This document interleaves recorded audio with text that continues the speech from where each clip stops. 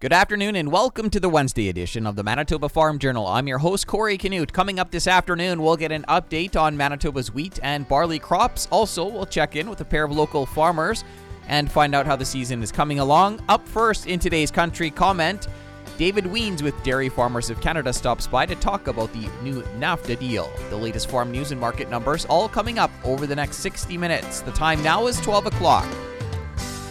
Here's a look at our local news. Good afternoon. You're listening to the Manitoba Farm Journal. Joining us today is David Wiens, Vice President of Dairy Farmers of Canada, to talk about the new NAFTA deal, which came into effect on July 1st. So there's a number of ways in which the CUSMA deal is going to negatively impact the dairy industry in Canada. And of course, one of them is that there's the Canadian government gave 3.9% market access, our domestic market access to the U.S., and so that'll be filled by American dairy products. So that's a significant loss for the industry, and according to our calculations, that'll be a loss of revenue of about $330 million. And but that's only a part of it. So market access was one thing, but they also gave the U.S. oversight, which the clause in the agreement gives the U.S. the ability to intervene in any kind of administrative changes that we would make to our domestic system. And obviously the U.S. will be interested in that to ensure that they are aware of everything that we do, and ultimately they would have a say as to whether these things could be enacted or not. And then, of course, what is different from all other trade agreements here is that in this trade agreement, the Canadian government also conceded that basically they would put an export cap through a levy on our exports on Canadian dairy products, particularly on the milk protein side. So as soon as we exceed the limits that are set, there's a levy that's placed on Canadian exports, which then make us unable to compete with the U.S. and other global players, and that's exactly why the U.S. wanted it in there. They didn't want us to compete against them in world markets in those areas. So that's that one has set a very dangerous precedent in a trade agreement. Today it's dairy. Who knows what sector is going to receive that kind of a treatment in another trade agreement where another country is actually going to ask the Canadian government to impose a levy so that a Canadian export sector could not be competitive on world markets. So those are some very troubling aspects to this agreement. That was David Wiens, Vice President of Dairy Farmers of Canada. A look at what's happening in the markets this afternoon is coming up. Good afternoon, I'm Corey Canute. It's not the news beef producers wanted to hear. China has now temporarily suspended imports from Cargill's beef packing plant at High River.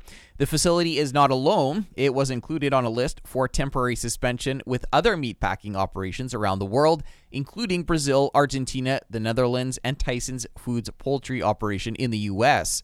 An official from Cargill says they're still determining what it means and how they'll proceed. Daniel Sullivan says China is considered a small percentage of the Cargill operation, and production capacity at the High River facility will not change.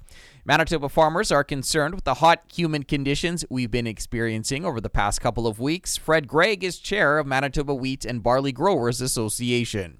I think we're going to be concerned about fusarium pressure for sure. We certainly in Manitoba, we always try to grow the varieties that give us the best disease resistance, and we try to manage our rotations, but I think we're going to have to lean on some fungicides again to help protect the crop. After a cool start to the season, Greg figures the wheat crop is about 10 to 14 days behind normal. Manitoba Pulse and Soybean Growers is giving an update on this year's crops. Here's production specialist Cassandra Kotchik. Soybeans currently range from V2 to flowering, with up to 8 trifoliate leaves in the earliest crops. Dry beans currently range from V3 to the flower bud stage, with most crops having several trifoliates and approaching the bud stage. Peas range anywhere from 10th node to early pod, with most peas at full flower this week.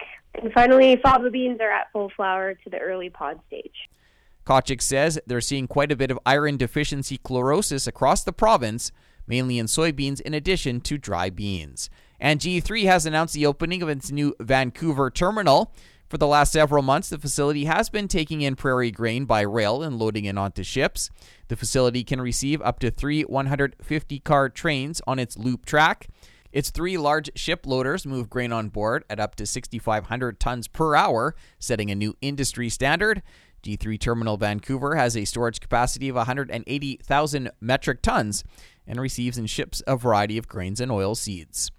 That was a look at today's farm news. I'm Corey Canute.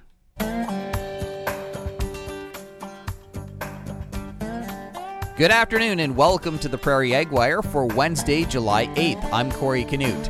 Coming up today, Glenda Lee Allen Vossler will talk about diamondback moths. Up first, we'll get an update from a pair of Manitoba farmers. Today, we're checking in with a pair of Manitoba farmers. Golden West reporter Barry Lamb chatted with Deloraine area farmer Kevin Weidenhammer. Well, so weather has been a bit of a battle, that's for sure. Was certainly a slow start to the spring, that's for sure, but things are actually coming pretty good. Now it's like anything, a little bit of disease pressure. Out our way, the grasshoppers are starting to show up a bit, so a guy's going to have to really keep an eye on them, but generally the crops are looking not too bad. How surprised are you with how things have emerged and jumped in light of all the work you had to do to get it in this year? Well, there was a lot of guys used the term mudding it in, but the crop actually looks a lot better than what I thought. But those little showers that kept things moist on top allowed for some pretty decent germination. And this week, what's keeping you busy? You touched a bit on hoppers and disease. How are things that way? Well, the disease, it's getting into that fungicide time. So keeping an eye on the wheat right now, going out and spraying a bit of fungicide on it to hopefully keep the disease in check. How bad are the hoppers at this point? Are not bad yet, or? They're there. And there's areas within 1 or 2 miles where they're somewhat noticeable to quite noticeable. So probably that grasshopper thing will vary field to field. And when you say noticeable, you can see them, or it's noticeable damage that they've caused? Both. You can certainly see them, and you can see where they've done a little chewing already, and they are certainly getting a little bigger as the days go on. And how long ago since you've had hopper issues? Is that a yearly thing, or has it been a while? It's like really bad. It's been quite a while since we've had significant damage. But last year there was noticeable damage along the edges in a lot of areas out here. That was Kevin Weidenhammer, who farms near Deloraine, Manitoba. He was speaking with reporter Barry Lamb. I had a chance to chat with Larry Newman, who farms in the Emerson area. Things are looking quite nice so far. A little stagey in a lot of crops with wheel tracks were a bit of an issue this year, but no, the cereals are looking nice. Just about fungicide time any day, and the canola I would think would probably be for us next week for fungicide timing. But all in all, everything's looking pretty promising. How much rain have you guys been getting in that area, and what's the soil moisture like? Soil moisture is real good. We had just shy of 0.4 of an inch last night. The subsoil moisture is good. I think that a little bit last night will just be enough to help things along, just to soak up that little bit on the surface. So moisture is looking real good now. We're a little, we were too wet a while back, but it's the crop is using lots, and it's looking nice. Talk a little bit about insect concerns. We have some small grasshoppers around some edges of the fields, and I guess I have some field bees this year. Aphids will be a concern shortly, I'm guessing. But that for us, yeah, it's so far grasshoppers and the aphids. That was Larry Newman, a farmer near Emerson, Manitoba.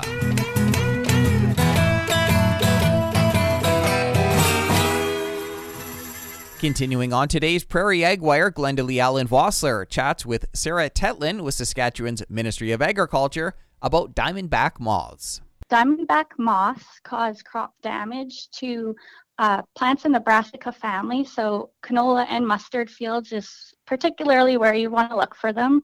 And the damage is caused by the larval stage of the diamondback moth. So these moths blow in from the southern states. So infestation levels aren't based on kind of what you saw last year for damage, but it's more based on how many of these moths overwintered in the states and the winds that blew them up, how strong those winds were. So in our province, we do monitoring for diamondback moths. And we have seen some early moth migration up towards Canada, and there have been high levels of diamondback moths in some areas this spring. So particularly in our pheromone traps in the Cadillac area and the Middle Lake area, there were some high amounts there. And we have seen some early seedling feeding caused by the larval stage of these insects. So it's important to get out into the field and scout for feeding either in the seedling stage and also into the flowering and potting stage. This is actually typically where we see the most damage, but we have seen some early feeding even in the seedling stage, especially in the central part of the province. So when we are out there scouting for diamondback moths, what are we looking for? When plants are in the seedling to cabbage stage, symptoms usually you'll see are small irregular holes in the leaves. So as soon as the larvae come out of the egg, they'll actually enter the leaf and start feeding and do like leaf mining symptoms. So you'll see leaf mining in the leaf. And then after a week, they'll come out of the plant and they'll start feeding on the leaf. So if there's numerous larvae, they can actually eat the whole leaf, leaving behind just the vein. But usually you'll see kind of irregular holes, or you'll see kind of a window painting symptom. So that's when they feed on the underside of the leaf, but not the top side of the leaf, and you can actually see through the leaf. And later in the season, larvae will feed on flower buds, flowers, seed pods, and even the seed. So you'll kind of see that feeding on those plant parts. So the larvae that you'll want to scout for, they're kind of pale yellowish to green, and they're covered in fine hairs. And the posterior end of the caterpillar is forked, so they kind of have two prongs out the backside of them. And when you disturb them, they have a kind of distinct reaction. So when you disturb the larvae, they actually wriggle backwards violently, and then they fall off the plant and kind of hang by a thread. Think about applying insecticides if they do exceed the action threshold. So the action threshold for diamondback moths is when the moth is in the larval stage, is when you'll want to apply the insecticide. I've been talking with Sarah Tetlin. Sarah is a crops extension specialist with Saskatchewan's Ministry of Agriculture. For Golden West, I'm Glenda Lee Allen Vossler. Thanks, Glenda Lee. That's it for the Prairie Ag Wire for today. If you have any questions or opinions to share, send them to us by email, thefarmdesk@goldenwestradio.com. On behalf of Glenda Lee Allen Vossler, I'm Corey Canute. Thanks for listening, and have a great afternoon. The Prairie Ag Wire will return tomorrow on the Golden West Farm Network. Time now for a look at the farm calendar. A Farmer Appreciation Lunch takes place Tuesday, July 14th at Plum Coulee Bergthaler Church parking lot. A drive-through lunch will be served from 11:30 until 1, featuring Danny's Whole Hog. The official Manitoba Hunter Safety Course is now available online. Visit huntercourse.com to register. And the Roland 4-H Museum is now open for the summer. Hours are 1 to 4 p.m., Monday to Friday. Continuing with the Manitoba Farm Journal here on this Wednesday afternoon, we're joined by Fred Gregg, chair of the Manitoba Wheat and Barley Growers Association, who gives us an update on this year's crops. Up until the crazy rain that some of the area got, I'm sure they're not too happy. So you hate to generalize too much, but I would say they look, better than average. and lots of the areas have their fingers crossed that we're gonna have better than average yields, and our hearts sure go out to those growers that had to, deal with that 8 and 9 plus inches. That's just hard on everybody. As far as acreage goes, I think our barley acreage was up just a touch, which was nice to see, and I think wheat was going to be fairly flat. It'll be interesting to see maybe where our winter cereals are coming in this fall. I know in our area here there was some cropland that still didn't get planted, that guys were extremely wet last year and we're having to harvest in the spring, so I'm wondering maybe that might be some winter cereal. With these hotter temperatures, is that having an impact on the crop? Oh, yeah.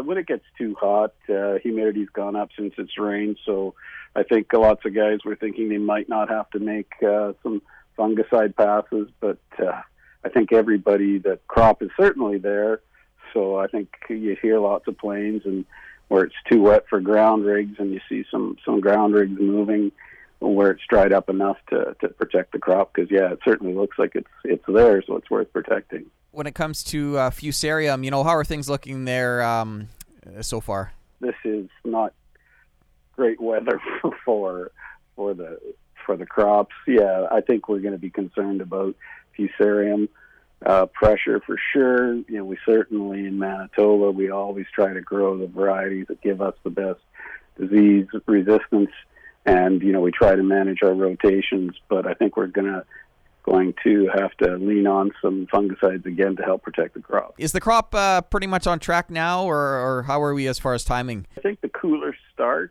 has pushed it back that 10 days, 2 weeks maybe, where we would normally be. Some areas maybe not quite as bad, but I think that's where we are. So we're sometimes you kind of hope if we can get it in early, we can get ahead of that flowering ahead of the Fusarium window, but it does kind of look like we're going to hit it smack in the middle, so we're going to have to hope that the rain stays away so we can get the fungicide sprayed on. That was Fred Gregg, chair of the Manitoba Wheat and Barley Growers Association. Another look at what's happening in the markets heading into the close is coming up in just a moment. Time now for another look at today's farm news. In this week's crop report, Manitoba Agriculture says saturated soils and waterlogged fields are common in the southwest region from Brandon northward. Fusarium risk maps indicate extreme risk for FHB development in cereals across much of the province. Hay and forage yields have been below normal to date, while rains are expected to improve hay and pasture regrowth for a second cut in most of the province.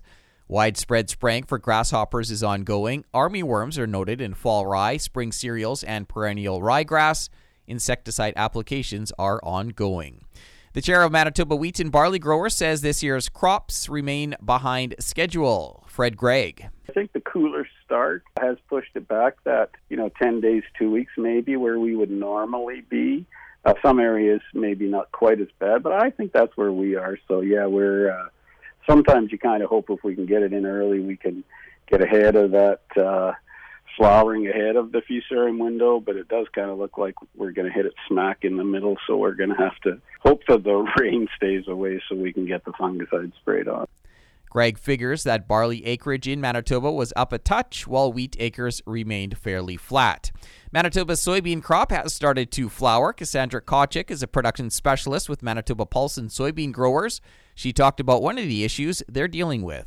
We're seeing quite a bit of iron deficiency chlorosis, or IDC, across the province, mainly in soybeans and a little bit in dry beans. This condition shows up as interveinal chlorosis and is directly related to the water and salinity in your field. If plants recover by V5 to V6, yield loss should be minimal. And this is also a good opportunity to take note of your variety's tolerance to IDC for next year's decision making. Kotchik says wet conditions could also lead to root rot infection. And Canada's two largest railways say they moved record quantities of grain in the second quarter after benefiting from another strong month in June. CN Rail says it's on pace for record shipments of grain this crop year. The company also announced investments of over $105 million across Manitoba in 2020. CP Rail says it moved a record 8.41 million tons last quarter after shipping 2.76 million tons of grain and grain products in June. The railways have ramped up shipments of Western grain by using larger hopper cars. I'll be back after this to wrap up today's program. We've come to the end of another Manitoba Farm Journal. I'm your host, Corey Canute. If you have any questions or comments, you can reach us by email, thefarmdesk@goldenwestradio.com. Today's closing numbers with more in-depth commentary on what's happening in the markets is coming up at 10 to 2 on the Markets Farm program. Thanks for listening and have a great afternoon. Hope you can join us back here tomorrow starting at 12 noon.